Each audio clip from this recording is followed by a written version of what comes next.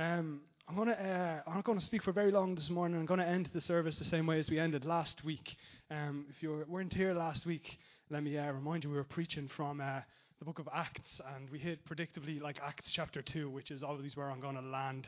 If that's available to preach from, that's where I'm going to preach from, because there's this incredible picture of the church, of what they devoted themselves to and what God did through them. And so what we talked about last week was how, sometimes we overcomplicate the Christian life, and it's all about these different things and programs and strategies and whatever. But we see the first group of Christians just like got devoted to some simple things.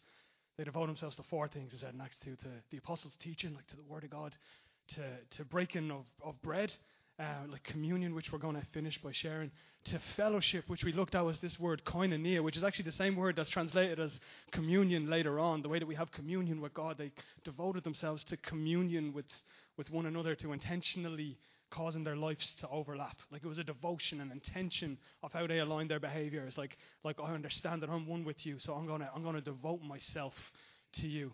And to prayer. So what we did last week, after speaking for a while, after like looking at the Word of God, that first devotion, we like combined the other 3 devotions by sharing in the Lord's Supper together and praying, but praying for one another, praying for one another's needs, being united together. And I'd like us to finish that way again this week, because this should be a space where we don't just talk about this stuff and we did it, yeah, but we do it. Like if you came along to a concert this morning and were waiting to hear somebody sing all their hits, and instead they just got up and they talked about them and didn't sing them, you'd be like, I want my money back, yeah? But like church shouldn't be just a place where we come and we talk about this stuff, but a place where we exhibit it, and a place where it expands beyond this. But certainly it should be here in these moments. So we want to finish by doing that again, by breaking bread together, by praying for one another, for each other's needs, just as we're here, and by praying specifically for Andy and Mags and Isabel this morning, praying for Lynn's family. We had Lynn's funeral this week, and we got to see Lynn home to the Lord. No doubt whatsoever in my heart, as Lynn had no doubt whatsoever in her heart, that she got to go and be with the Lord. But then there's very real emotions left behind for Jean and for Becky and for Sophie and for all of the family. And so we pray for them because they're us, yeah? We pray for one another because, this stuff matters to us. And I'm going to preach this morning, and I'm preaching on from... we read Acts kind of 2 to 4, 2 to 5 last week, and this week we're in 5 to 9. And can I say I was kind of encouraged this week reading Acts 5 to 9, even though they were tough chapters. Acts 2, right on, if you were just to look at that, it would look like the church is always going to be this miraculous, incredible place. Acts 2, Peter gets up and 3,000 people give their lives to the Lord. We look on, like in the chapters that follow, Peter used to walk around, it says in the times after this, and people would line the streets waiting for him to touch them, like they would for Jesus, so that they'd be healed. They said they'd even try and get them into the corners of the street so that his shadow, if it would pass over them, they would be healed. Like incredible stuff was happening, like left, right, and center.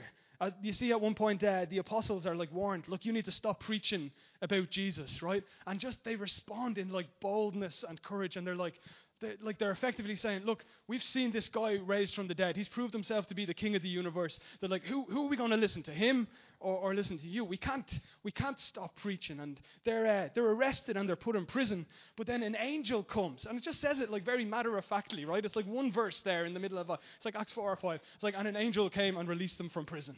Right? Like they were released, and they were bold as lions, and the church just seems invincible. It even says this at the end of at the beginning of chapter 6. It says that even some of the priests became believers, and some of the priests of the Jewish priests became believers. And Patrice told me as she was reading that with Penny went, yes.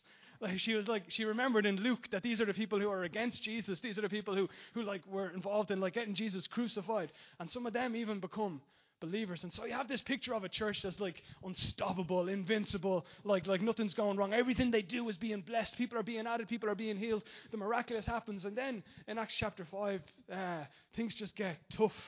And if I'm honest, it was encouraging to see things get tough, because if all we had was this picture of an incredible thing, and then we have this experience that we go through where stuff is tough, we'd have this big disconnect of well, what's that all about? That's nothing got to do with us. But we see the church go through some tough times.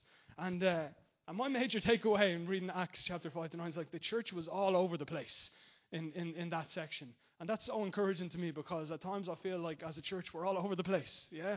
But But God knows what he's doing. And the beauty of it, the beauty of God adding that to Scripture, of Luke writing those things down, is that we get to look on in hindsight. And we get to see how it wasn't just the big miraculous things that we all sign up for and the things that we'd want to happen, things we'd love to see happening in Bray and in Dublin. It's not just those things that built God's church, but we look back in hindsight and we see even the terrible things, the depressing things, the outright like unjust and horrible things that happened to the church were still be used by God for his plans and his purposes in the world. We get like the benefit of that hindsight of looking back. And what's the point of that? That we know that right in the middle of what we're at, that we one day will look back in hindsight and see God's hand was in this. God was with us in the middle of it all. But let me expand on some of that a bit. We're in Acts chapter 5, and we see so the apostles are out preaching again, and they're warned not to preach. And this time, like, an angel doesn't appear and save them. Instead, they're battered, they're bet by people. But they had this perspective we'll look at even when they were battered that was incredible. And then we see that just some strange stuff happens. And what I took from it as I was reading it is that we need to learn to be uncomfortable, or learn to be comfortable in the uncomfortable. Yeah, that the only predictable thing that happened in the book of Acts was that God worked all of those things together for what he was trying to do. Everything else was completely unpredictable. It wasn't like stuff that you would make up or stuff that you would really want to add to the book. You know, the whole Ananias and Sapphira thing. I'm like, what is that all about? Like, these people come and give an offering and pretended that they had less to give than they gave, and they were struck down dead. And it's like there's this like crazy stuff going on. And the consistent theme through it is that this thing called the church emerged in ways that the humans just couldn't have planned, and that even if we could have planned, we wouldn't have planned it, because it involved their suffering. And what I really want to look at this morning is suffering. I want to talk about it. Because we're going through a time of suffering as a church with Andy and Mags, and Terry is in hospital sick. I talked to Reuben like just last week briefly after the end of church, and Reuben was like, Rob, if you look back like 6 months or something, and you just mark like everybody who's like lost somebody who they've loved, yeah? Everybody like who's gone through something like relationship or everything. It's just like there's been like this thing after thing after thing where people are being knocked back, where people are being like barraged like by the enemy. And even if that hasn't been you, yeah, you should feel that this morning, because if it hasn't been you, it's been the person beside you. And what does the Bible tell you? That you're one with them, yeah? That we're meant to feel this stuff together and process it together. And so I want to look at suffering this morning, and in particular in the life of Stephen. I hope you've been reading along with me, because I'm not going to read the big portions of Scripture. I'm assuming you already know this story, yeah, because we're reading it one chapter a day. I'll hit into bits and pieces of it. But we hear the story of Stephen. And Stephen was one of these guys, right? So the apostles are getting busy, and they start to add some structure and leadership to the church, and they pick some guys, Stephen, another guy called Philip, other guys we don't hear about after, but they picked like 7 of them, I think. And they gave them this job, like administrative jobs. But before long, you see Stephen like emerging as a leader. He was given a job of like administration to do, but then it says like the Holy Spirit was on him, and many signs and wonders were being done through him. And it's this incredible picture of like what happens when the Holy Spirit anoints someone. And then Stephen finds himself preaching in front of a crowd of people. And when I read this is in Acts 7, right? I can't help but parallel it back to Acts 2, which we read like a week ago, where Peter preaches in front of a crowd of people, right? So Acts 2, you've got Peter preaching. Acts 7, you've got Stephen preaching. And in Acts 2, Peter preaches, and people it says they're amazed, yeah? In Acts 7, Stephen preaches, and people, like, reject him. Instead, in Acts 2, Peter preaches, and it says people were, like, cut to the heart. That somehow, like, in their hearts, like, they just knew this stuff was true. In Acts 7, you see the opposite happening. You see Stephen preaching, and it says, instead, people, like, put their hands over their ears and shouted really loud so they couldn't hear what he was going to say. They actually, like, wanted to, like, blurt him out. In Acts 2, Peter preaches, and 3,000 people give their lives to Jesus. In Acts 7, Stephen preaches, and people begin to pick up rocks and heavy stones and throw them at him and keep throwing them at him until they murder him and he dies. And I'm like, what? Like, surely we should have just had a repeat of Acts 2. Yeah, surely we should have just had Stephen preached, and then another 3,000 people were added to the Lord. And here's how it was going to go. And in the middle of it, you see that Stephen looks up, and he sees he's full of the Holy Spirit. He looks up to heaven, and he sees the glory of God. And Jesus standing at the right hand of God. And look, he said, I see heaven open and the Son of Man standing at the right hand of God. And if I'm honest, right, as I read that, I'd read it before, and, but reading it in context of the story, you're like, oh man. So I preached last week, and I'm like, we all want what we see in Acts 2, yeah? But how many of us would put our hands up and said, now we all want what we see in Acts 7, yeah? But if we do that with Acts 2, then why don't we do it with Acts 7? I just had massive questions around it. Like, one of my questions is like, Stephen looks up and he sees Jesus, and I get in hindsight, and I'll explain like what the benefit of that was. But there was a bit of me at the time was like, well, what use is seeing Jesus up there? Like, Jesus, do something about it. Do you know what I mean? Why was we read later on in 9 or 10, is it, where Peter goes and he heals this woman, raised this woman Dorcas from the dead? Well, why didn't he just raise Stephen from the dead? Why does one thing happen one way and another happens another way? Why do some people live long, happy lives and other people are like riddled by cancer and die? Why does misfortune visit some people's doors in like disproportionate ways to other people? And the honest answer is I don't really know. I don't know why that is, but like I opened by saying, we have the benefit of hindsight in this, of looking back and seeing that even in all of it, God still used it for what he was going to do. And Stephen looking up and seeing Jesus there is like Jesus saying, look, I'm with you in the middle of this thing. I'm with you in it. And he must have looked up and seen, that's the Jesus that was raised from the dead. If I'm facing death, well, guess what's going to happen to me? I'm going to be raised from the dead. And sometimes we pray, guys, and God ends like our suffering. Other times we pray and God is just with us in the middle of our suffering. And we just have to know that there's a bigger purpose to it. And that sounds like is that a comfort? Is that a comfort of just knowing that my suffering produces something? Well, yeah, it is. In fact, it's the only comfort. It's the only comfort there is. Otherwise, what's the point? Suffering comes to all our doors, and what's the point of going through it unless we know that even in those things, God is at work. Even in those things, God is present. Even in those things, Jesus is sitting at the right hand of the Father. Even in those things, Stephen is full of the Holy Spirit, meaning Jesus isn't distant. Jesus is in him, is with him, is right there in the middle. That God answers with his presence. One thing we see in Acts is that God's at work in it all. And the writer of Acts, Luke, introduces us right at the end of Stephen's story. It says there was a young man there called Saul, and people laid their coats at his feet, and he approved of the murder. We know the story as we read on. We're going to read this week that Saul becomes Paul, that Saul becomes the person who goes and begins to take the gospel like to the ends of the earth. But the seeds of that were sown in the moment. Berminer shared, like in the Bible like group on Facebook this week. What if it was Stephen's prayer in the middle of that? We're going to look at it in a minute. Stephen prayed like, Father, forgive him. What if it was that prayer that ignited what happened in Saul's life? And I believe it probably was that God answers that prayer in that moment. We see straight after the story of Stephen that Philip, one of the other administrator guys, Saul starts to like kill the church, right? He starts to go after the church, and he's imprisoning people, and he goes and looks for authority. It's like the death of Stephen in the moment like sparked them up to, I'm going to get these Christ followers, I'm going to go after them. And so they're all persecuted. And what are we told? We're told straight away that one of them, called Philip, he goes to Samaria. And as soon as he gets to Samaria, people start to give their lives to Jesus. And we're meant to have, guys, the words of Jesus echoing in our ears, some of his final ears, where he says, like, you're going to be clothed with power from on high when the Holy Spirit comes. And what's going to happen? You're going to be my witnesses in Jerusalem, in Judea, which surrounded Jerusalem. And then what's the next place he says? In Samaria, which is where Philip ends up. And then to the ends of the earth, which is where Paul brings the gospel to the rest of the known world at that time.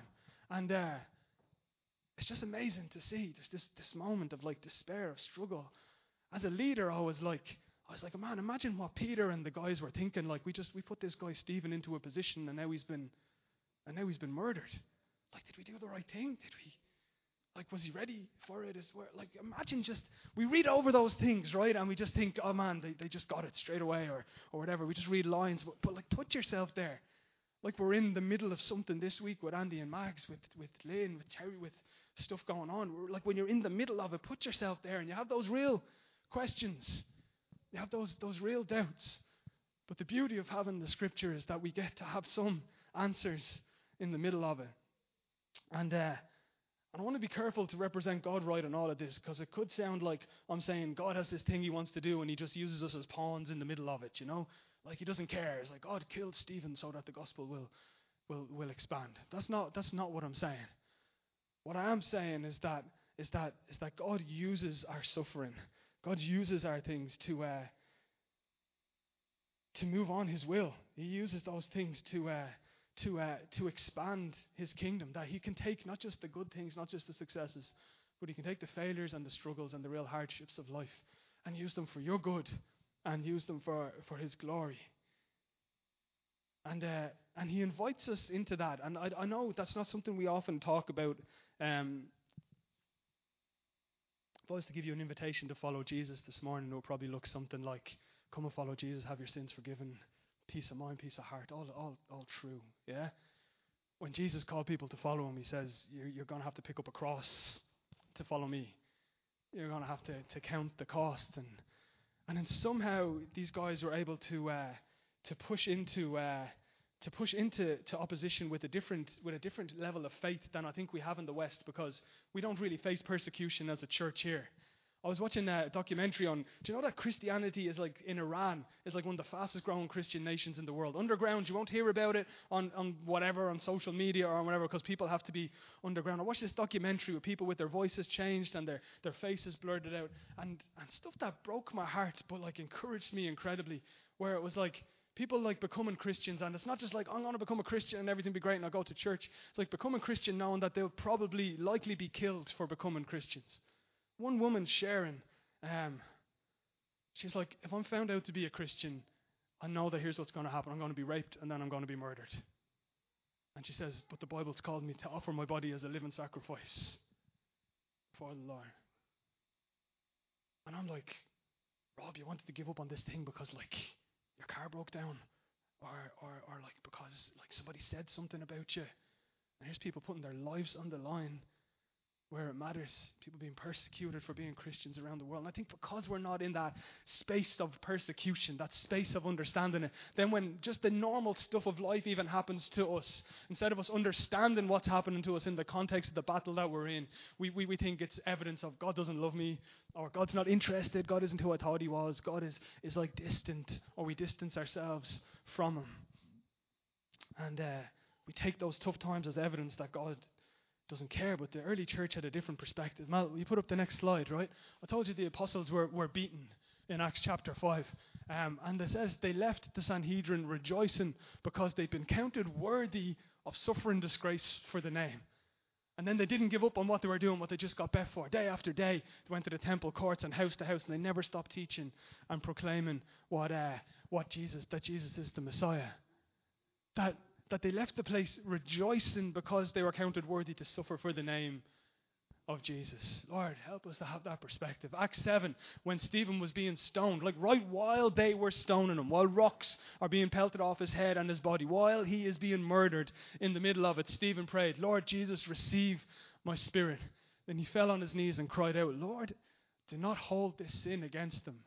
And when he said this, he fell asleep. Like right in the middle of it, Stephen's response is grace, and Stephen's response is hope. Father, forgive them, because they don't know what they're doing. Do you get that again? We're meant to hear the words of Jesus being echoed there, yeah? We're meant to hear the words of Jesus on the cross. Into your hands I commit my spirit. Father, forgive them, for they don't know what they do. He's pointing back to Jesus. And what does that tell us in our suffering? It tells us that, see, why did these people have a different perspective on suffering? Because they got that that's what they were signing up for. See, they were signing up to follow the crucified Messiah. They were signing up to follow the Jesus who they'd heard had been beaten and tortured, and who told them to pick up their cross and follow. They'd signed up for that. They'd signed up to be persecuted. They'd have sat under the apostles' teaching and remembered them telling them, like Jesus sat us down on a mountainside one day and he said to us, blessed are you when you're persecuted for my name's sake, when people accuse you and say vile things and slander about you. Rejoice and be glad in that day, because they said the same things about the prophets who came before you. They remembered that this is actually what we've signed up to. They understood that this world is a place of suffering, and our suffering can be pointless, or if we're aligned with God, our suffering Perhaps especially our suffering can be the way that brings about his plans for us. They understood, guys, that when they became followers of Jesus, they weren't just like signing up for their sins to be forgiven. Yeah? It wasn't just a message of that, but that they were aligning themselves with a new king.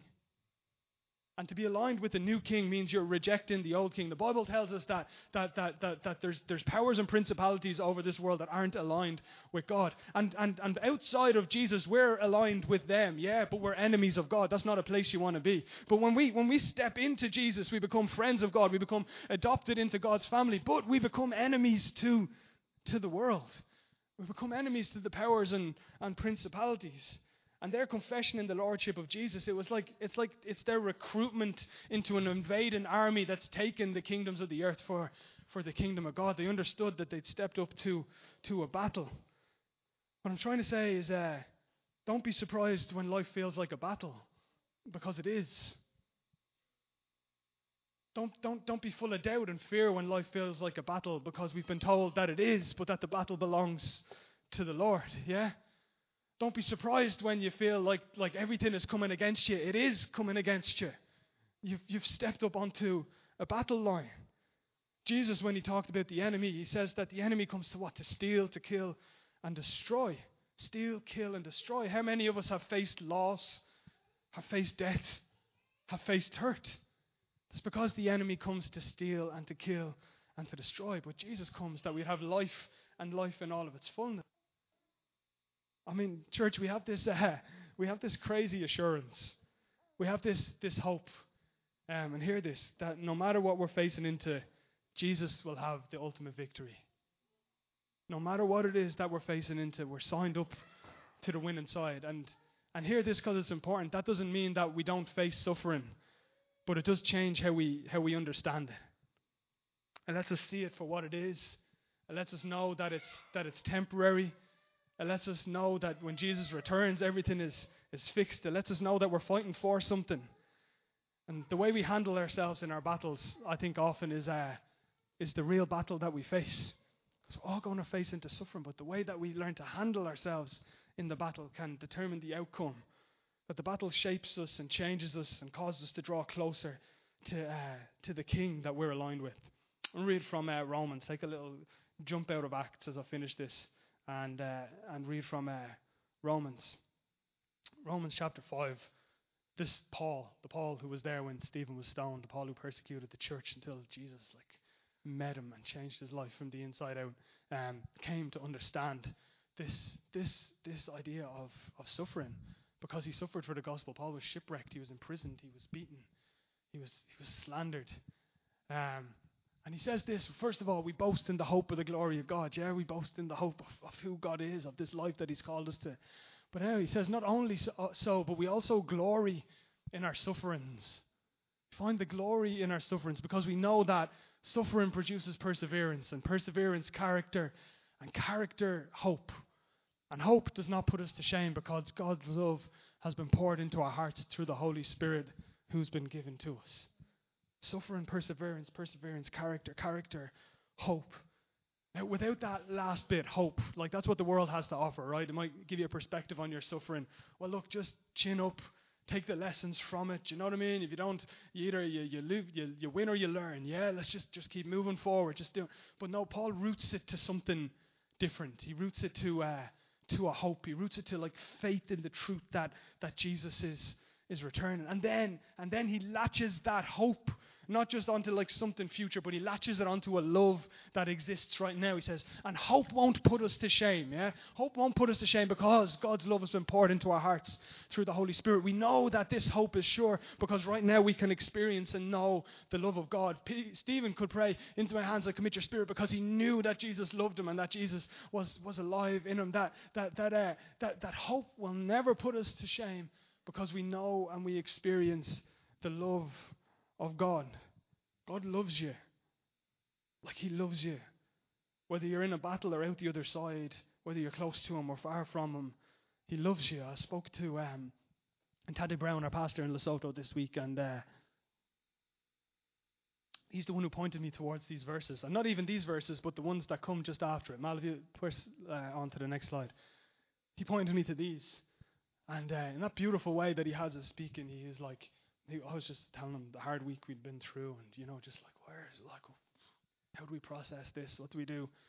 And he said this out to me. He's like, you see, just at the right time, when we were still powerless, Christ died for the ungodly. Very rarely will anyone die for a righteous person, though for a good person, someone might possibly dare to die. But God demonstrates his own love for us in this. While we were still sinners, Christ died for us. And what he brought out to me in that verse, man, I hadn't ever seen it before.